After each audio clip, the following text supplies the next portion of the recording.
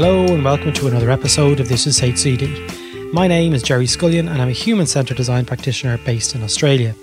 The episode that you're about to hear was recorded in Melbourne CBD, so I'd like to acknowledge the Boonwurrung people of the Kulin Nation as the traditional custodians of the land where we meet today and pay respect to their elders both past and present. Chirryl-Lee Ryan is what she calls a transdisciplinary design practitioner, merging many design disciplines into one super force. Anyone who is familiar with Chirryl will know that she's a no-holds-barred speaker and person.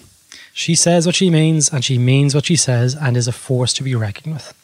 We were recently together on a design panel about designing for social impact for Academy XI in Sydney and had a whale of a time.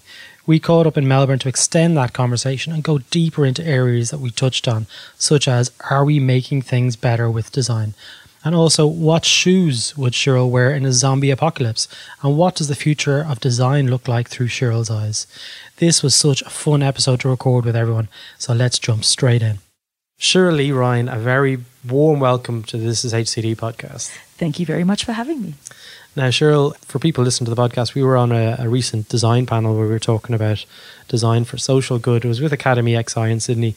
The guys have sponsored this episode, I think. Oh, that's nice. Yeah, with $500 going to Carrot Care, which is amazing. So thanks to the guys at Academy XI.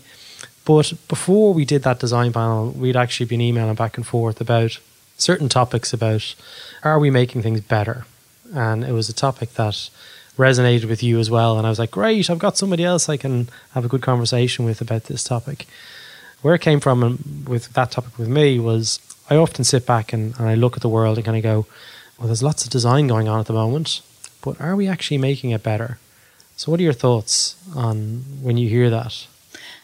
I would say every single day a thought passes through my mind, which is, are we doing it wrong? And it's something that I think about quite frequently. Whether, did humanity just go off on a strange tangent somewhere along the evolutionary path and we ended up where we are now? Because there's so many things that are in the world, that we've put in the world, that seem to be broken. Because I don't know about you, but I feel like I'm constantly fixing things, or at least thinking about fixing things. Whether it be that I go to a hotel and the experience just doesn't feel right, or I catch public transport and something doesn't work, or I'm using, a product or service and it doesn't do what the package says. Yeah, the branding is off. So one of the things that I'd mentioned to you earlier was like, as designers, most of us believe in delivering the best possible outcomes for our clients. And I often question if these outcomes, though, in absence of ethical consensus, are causing us as a civilization to regress. And what if collectively our efforts are competing and causing undue stress to mankind? I know it's such a big topic, but when you speak to people who are in their 60s and 70s and then they sit down and they're like, I don't know how you do it. What do you have to do? And you're after arranging your dry cleaning there and you're after doing this. And I was like, how much more stuff can we fit into a day? Is that what we're aiming for? Like collectively, what are we trying to do? So this is a bit of a long-winded way to get to the answer to that question, but I was in New York a couple of weeks ago and I only took 2 pairs of shoes with me. And one of them was a pair of dock boots, really big, heavy 18-hole dock boots. And I thought, for sure, this is going to be great. It's wintertime. They'll be perfect. So I was wearing them and I got a huge blister and they really hurt me and it was terrible because I was walking around a lot. And it occurred to me that they were definitely not the pair of shoes that I should park beside my bed in case there's a zombie apocalypse. So I was thinking about which shoes I would keep next to my bed just in case of the zombie apocalypse. And that got me thinking about whether or not there will be a zombie apocalypse because we're already living the zombie apocalypse right now.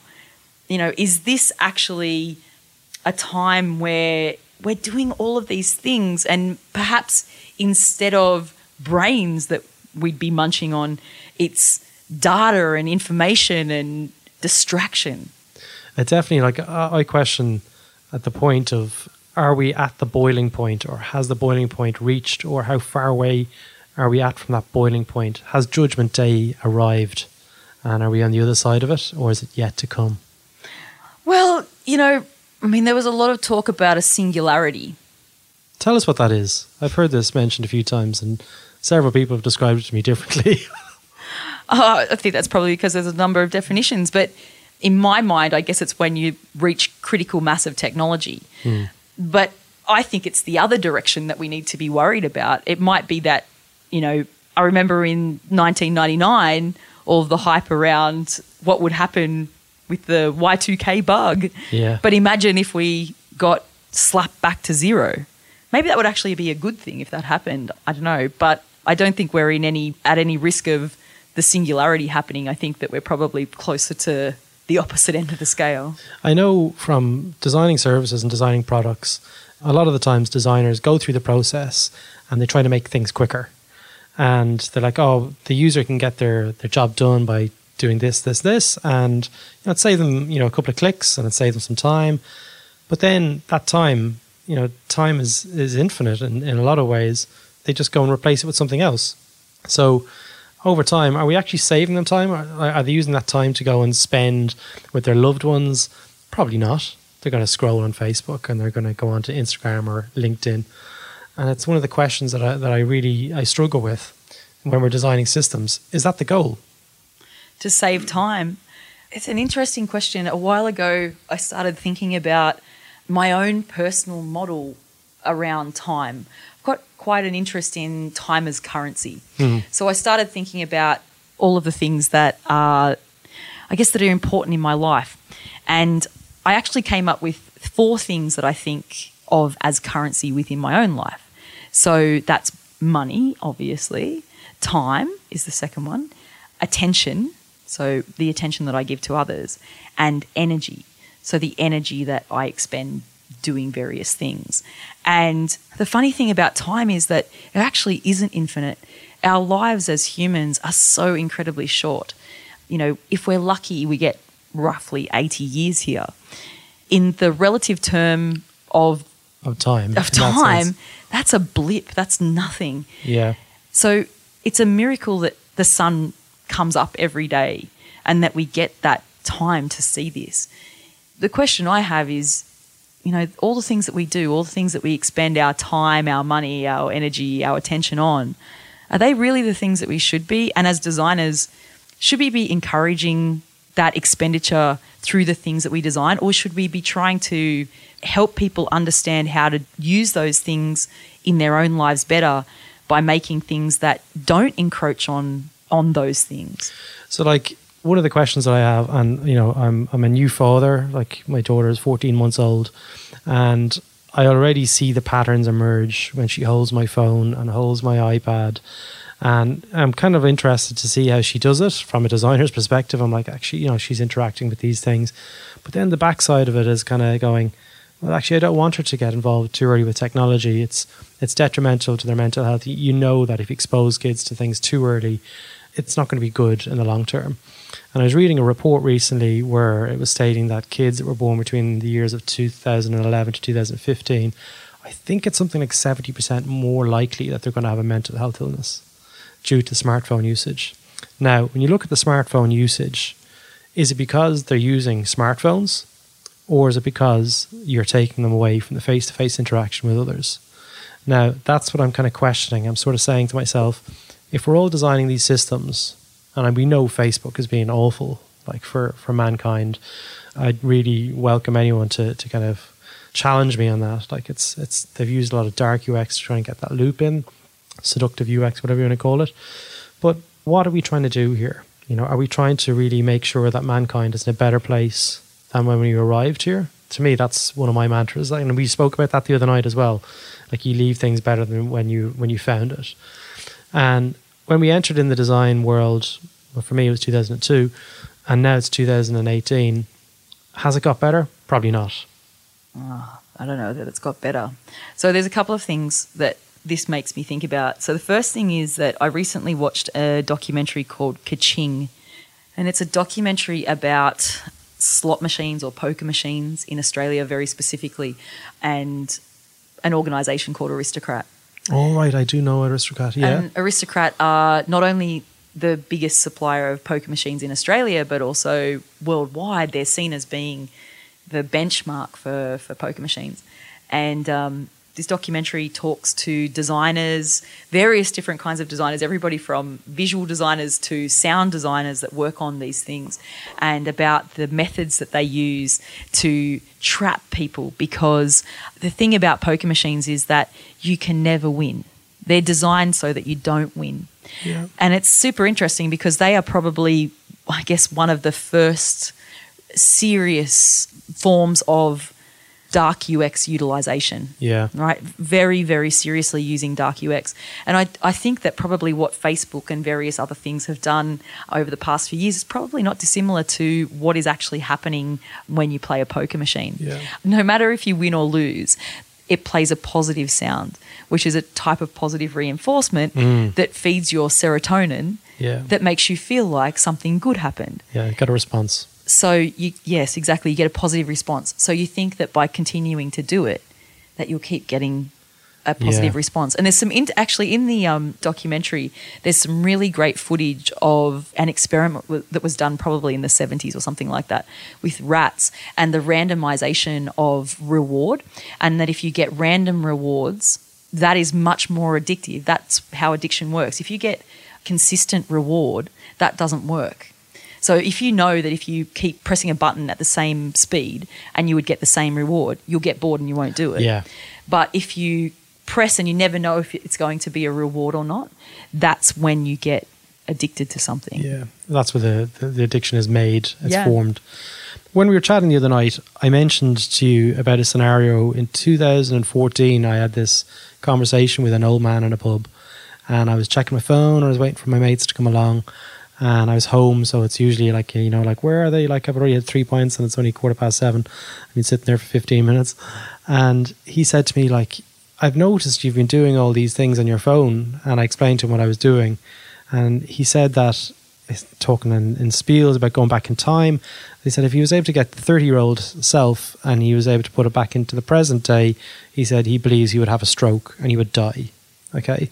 He said the world had become a much louder place. He said it's faster. He said you're doing so much more. And it got me really thinking. I was like, actually, maybe there's something in that. Like our grandparents, if they were to witness us now, you know, would they think that is what success looks like? Being able to get all those tasks done in a day, you know, to be able to achieve all these things. But what are we really replacing it with? The weird thing is I'm thinking about that in my own context, and I'm not sure if I really get that much done. Yeah. I feel like I think I'm getting a lot done, but I think I'm getting less done than I actually think am. You are. Yeah, that I think I am. Yeah. And I think that somehow being busy and always being on has become our metric for success. Yeah, it's our badge of honor as well. Like. Yeah. The longer that you stay at work, the more hours that you do each week. Yeah. You know, the further that you go, the more miles that you do. Yeah. The more flights that you do. You know, I'm a huge fan of promoting. Yeah. Well, I'm really into Qantas points. So, you know, getting platinum status is a big deal for me. Yeah. But we've been... Like most Australians, because it means you can get out of the island. Oh, exactly. Oh, God. You need it to get out of the island. Yeah. It's become a measure of success to do more. And, you know... Societal success, though. Well... Or your success? I think societal success. I think that it's a pressure that is put on us, that all of these things, you know, you need to have this, you need to have that, you need to earn more, you need to have a loan, you need to have a house. Yeah. But all of these things... Does it make the world better? No, I don't think it does. But this is something, my partner and I, we were talking about this, and I mentioned the words grid edge. Ooh. You heard it here first, everyone. I'm not the first, but apparently I'm not the first person to think of this, but in a different context. So there is such a thing that's called grid edge that's related to the energy industry. That's not what I intended it to be. What I meant by grid edge was thinking, I'm very interested in punk and the history of punk in particular. And I was thinking of straight edge and what straight edge means. And I thought to myself, okay, well, we're having a conversation about if it was possible to get off the grid. Yeah. And we were going through scenarios and we came to the conclusion it's almost impossible to truly live off grid because one way or another you're going to have to interact with The system. The system somehow. Whether it be that you got sick and you had to go to hospital, or even to get food, you might need to get it from someone who's inevitably grown it through a grid-like process. Yes.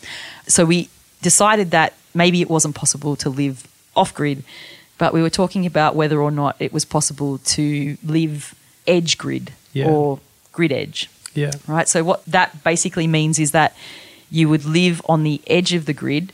You couldn't contribute to the grid, so you couldn't buy anything through the grid, but you could exchange for things that already existed from the date that you became grid edge, if that makes sense. Okay. So you'd have to find ways of getting things within the system for free. Yeah. You couldn't pay for them. It's like a subsystem within the system. Yeah. And I mean, that would probably take all of your energy just to figure out how to do it. Yeah. But there probably is a way. If there's anybody listening that is doing this, I would be most interested in having a conversation about this very thing. Because again, coming back to what I said earlier, this thought that I literally wake up in the morning with on my mind is that we're doing it wrong. Yeah. It feels the way that we have become so systematically capitalized is probably not necessarily natural for humans. The reason that I think this is, so recently I got a new puppy. Yeah. What type? He's a People bulldog. are listening are going to go, no wonder what type it was. A bulldog? He's a bulldog. Okay, I hung out with a bulldog yesterday. They're crazy. He's pretty cute. Can he breathe? Yeah, he can. Okay. He can. It's always a plus with the bulldogs. It's very good. He was DNA tested, so he's really quite sound. So we got him when he's 8 weeks old. He's now nearly 12 weeks old. And, you know, he came out born with everything that he needs to be a dog. Yeah. Right? You don't have to put clothes on him. You don't have to put shoes on him. He doesn't need an iPhone. Yeah. He doesn't need anything. I mean, he needs to be fed, but if he was in the wild, he could probably figure it out. Yeah, as long as he didn't have to run very far. True that. But it just seems to me that we have everything. We have everything that we need. Yeah. What are we doing wrong? Yeah, it's like this Louis C.K. sketch that he did must be about 14 years ago now, where like everything is brilliant and we don't know it. Yeah. You know, he tells the story of the guy who's on the plane, he's flying from Los Angeles to New York, and this is probably in 2006, 2007 maybe actually when he was telling the story, and the air host comes up on, you know, the aisle and kind of goes, hey everybody, we've got Wi-Fi, open up your laptops and off you go. And at that stage it was a real novelty to have Wi-Fi in the planes. And Louis C.K. opens up his laptop and the guy beside him opens up the laptop, and then about 2 minutes later they go, we're sorry that the internet's down, and the guy beside him goes, fuck this is shit, bullshit. And basically saying like how quickly the world owed that guy something after 2 minutes of free Wi-Fi. So maybe it's a case that, you know, things are great, but we just don't really appreciate it. The flip side of that argument, earlier I was saying. Yeah, totally. I feel like my ideal job would be as a kind of undesigner. So a job where my clients pay me to assess what they have and kind of take things away. Yeah. Because we just have too much stuff. And I mean, there's a guy on LinkedIn that you should totally follow. His name's Tom Goodwin. He's very interesting, happens to be a marketing dude, but, you know, don't hold that against him. Really interesting guy. And he posted this post where he basically said, we live in a world full of shit design. And he's right. Because I don't know how many of you are fixing things all the time, but I know I am. Most of the time, you know, when we talk about digital transformation, that's probably the big thing. That's really what we're doing. We're fixing the BAU. Yeah. Yeah. There's a lack of that strategic vision. And I know I'm reading, Andy Blaine told me to read Liminal Thinking, and I had the book, haven't done it, but there's a really good quote in it, which I can't really remember off the top of my head. But it's basically about transparency, and giving visibility is the key to everything.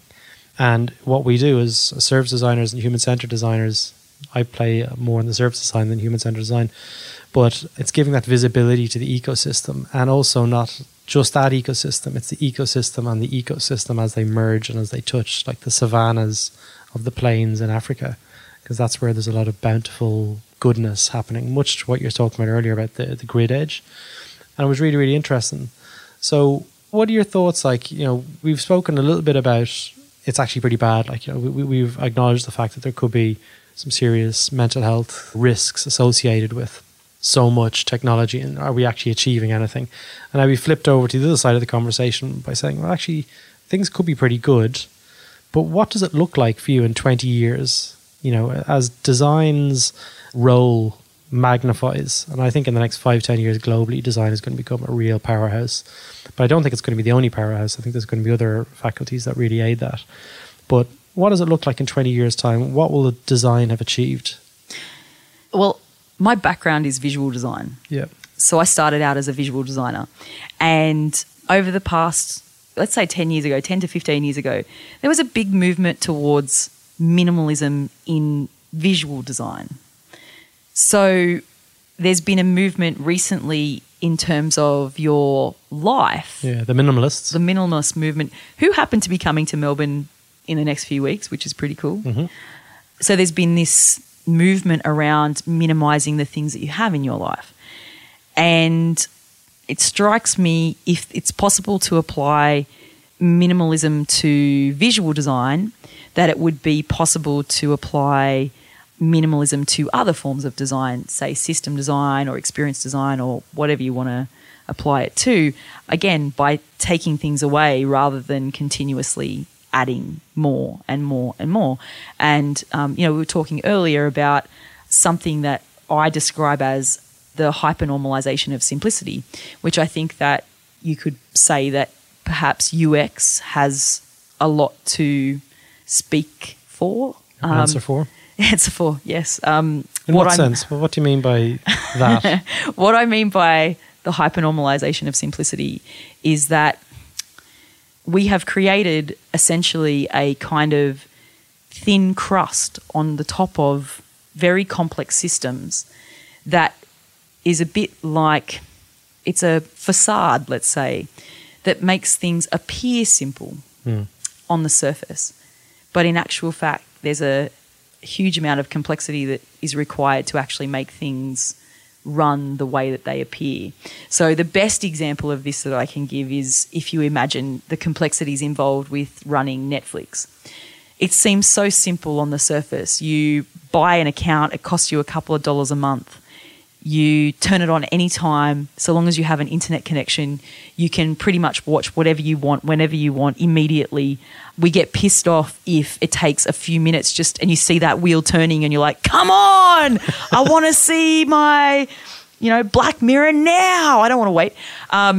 But in actual fact, what's lying under the surface of what's on our screen is an incredibly complex system that is required to deliver that to millions of people all over the world. I mean, we don't think about what that actually looks like, that there's these server farms hidden away somewhere with thousands and thousands and thousands of computers purring away to push those shows out to millions of people, amongst a bunch of other technical stuff that has to happen to make it happen. And that doesn't even get into the realm of the energy that it takes to actually do that, both at the user end and at the source. That's just one example of literally hundreds and hundreds and hundreds of thousands of examples of that simple facade or crust that sits on top of everything that we interface with. Wouldn't it be interesting, though, if you imagine organizations had a kilojoule associated to them?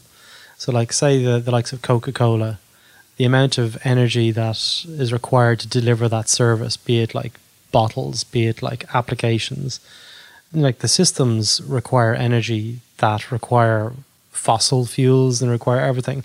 But like some of the bigger organizations will require more energy to deliver those services.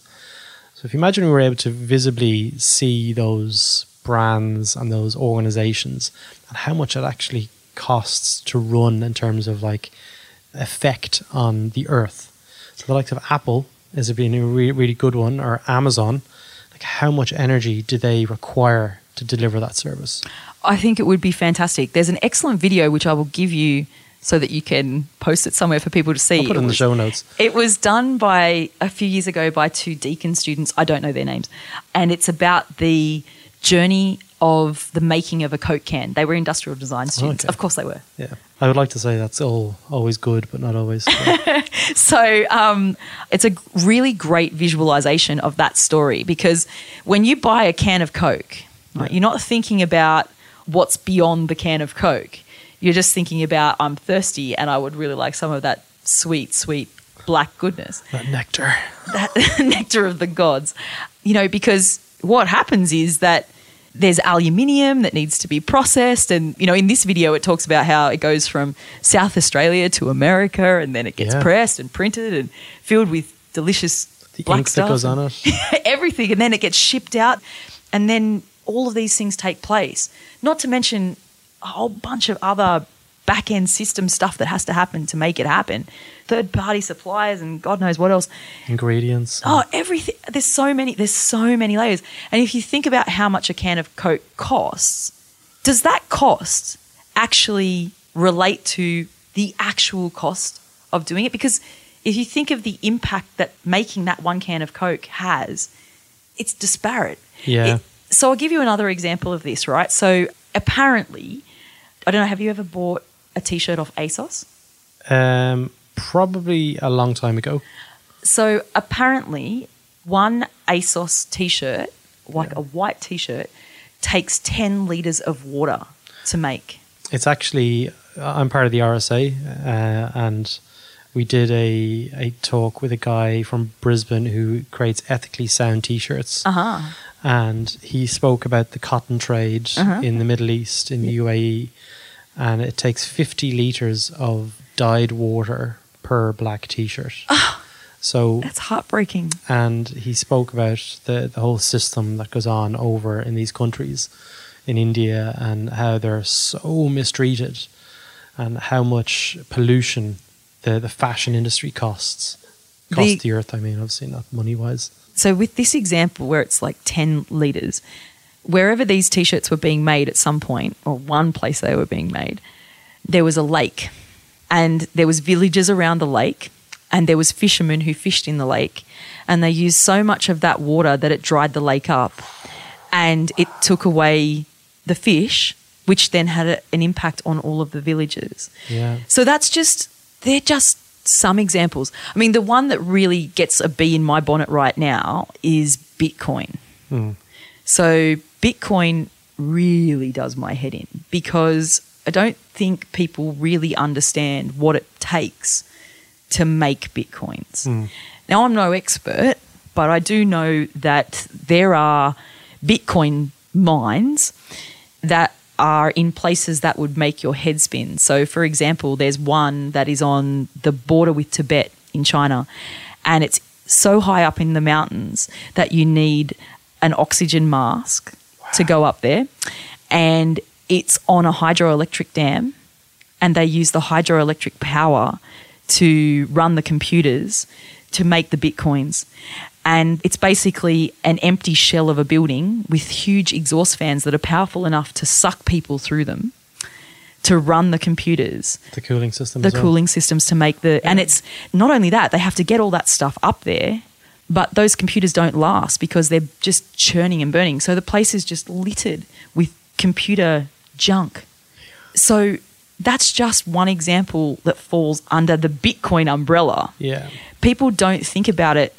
They think that because it's digital, it's not using power, or it's not a fossil fuel. Yeah. But technically, it's burning fossil fuels. It has an impact on the environment. Huge. I mean, I can't remember the stats off the top of my head, but my understanding was that, I mean, making Bitcoins at the moment is just going up and up and up, and it burns more energy every day than small countries, and definitely more than Google and everything else. Yeah. So when people talk about sustainability doesn't just mean, being obviously good for the environment, right? Like, oh, we're not cutting down trees, or we're not polluting the water. Sustainability can mean, well, we can sustain it for this minute, but we're definitely not going to be able to sustain it into the future. It could be that we just don't have the infrastructure to actually continue to produce whatever it is.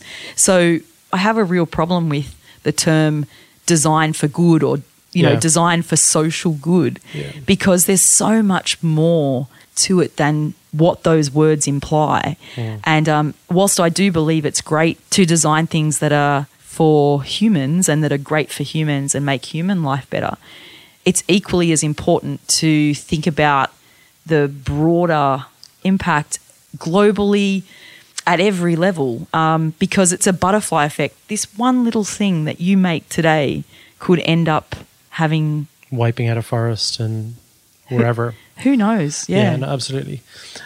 I'm trying to bring all my knowledge together in this one episode that I've accumulated from a lot of interesting conversations that I've had over the last year. And I've had a couple recently, one with Greg Bernarda from Strategizer, who was on 2 weeks ago. It's going to be released soon. And he was talking about how over the last 15 years, we've become closer to what robots are. And we've tried to be really efficient. We're trying to get as much done as possible. And he said, that's not why we're here. And that's not what humans are about. We need to become more effective. And we need to allow more time to play. And that's really what separates us from the machine. So just looking at the time, we're coming towards the end of this episode, I suppose. And I think, how do we design for that? How do we design to enable people to have more time in their day, to spending more meaningfully with their family, or it could be socially with their friends, or forming bands, writing poetry? That to me is what the next 20 years should look like. We should be working less and we should be playing more. And that's my view. But what I'm really keen to hear is, do you agree with that? And also, what can we do as designers to get to that point? We need to work smarter, not harder. Yeah. And that means saying no.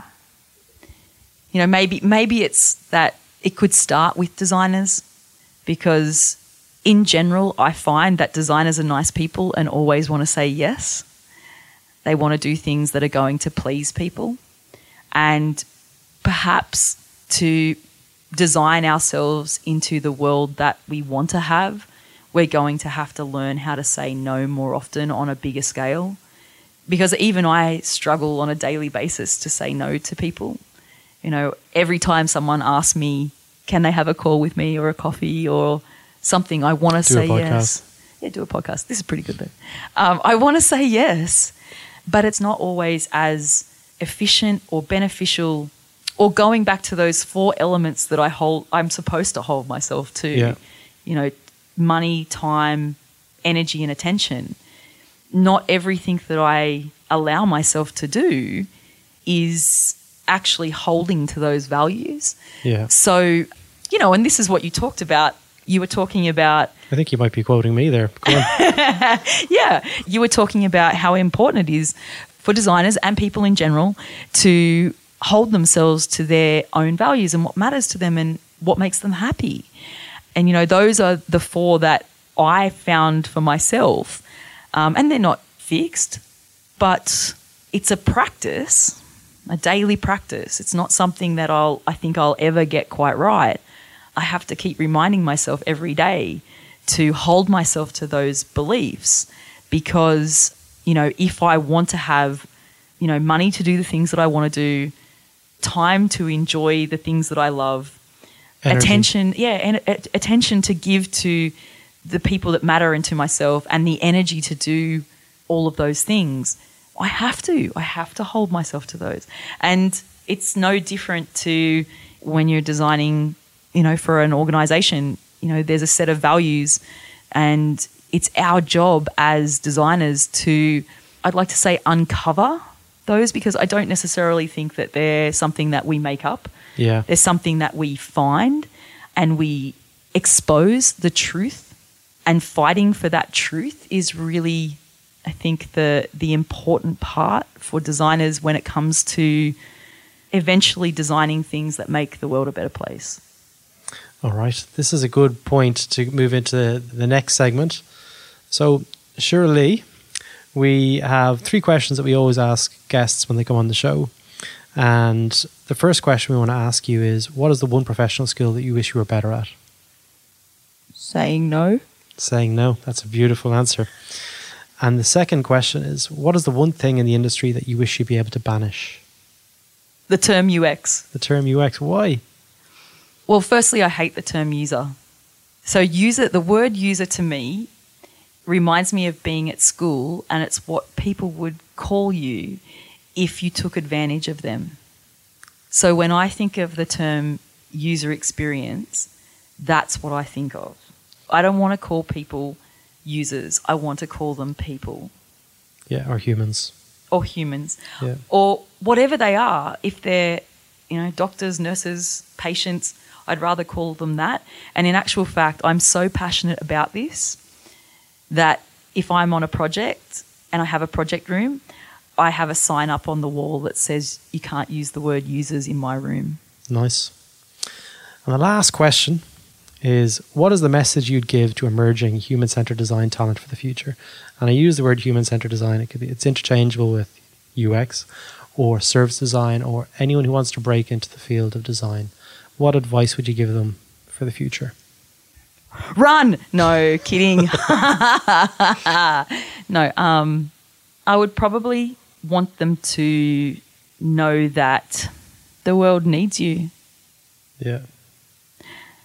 And that it's going to take you a while to figure out who you are and what it is that you bring to design. And there's going to be a lot of beautiful people who try to tell you that you don't know what you're doing and that the path is the one that they present to you. But it's really important that you don't get glamoured by the methods and by what people tell you that you need to be, that you need to trust your instincts, stay true to who you are, and follow the truth, because ultimately that's where the best design is. And that's why we do the podcast. Thank you so much, Chirryl-Lee, for spending some time with me this afternoon. Thank you for having me. So there you have it. I hope you enjoyed this episode, and if you'd like to be part of the conversation or community, hop on over to thisishcd.com, where you can request to join the Slack channel and help shape future episodes and connect with other designers around the world. Thanks for listening, and see you next time.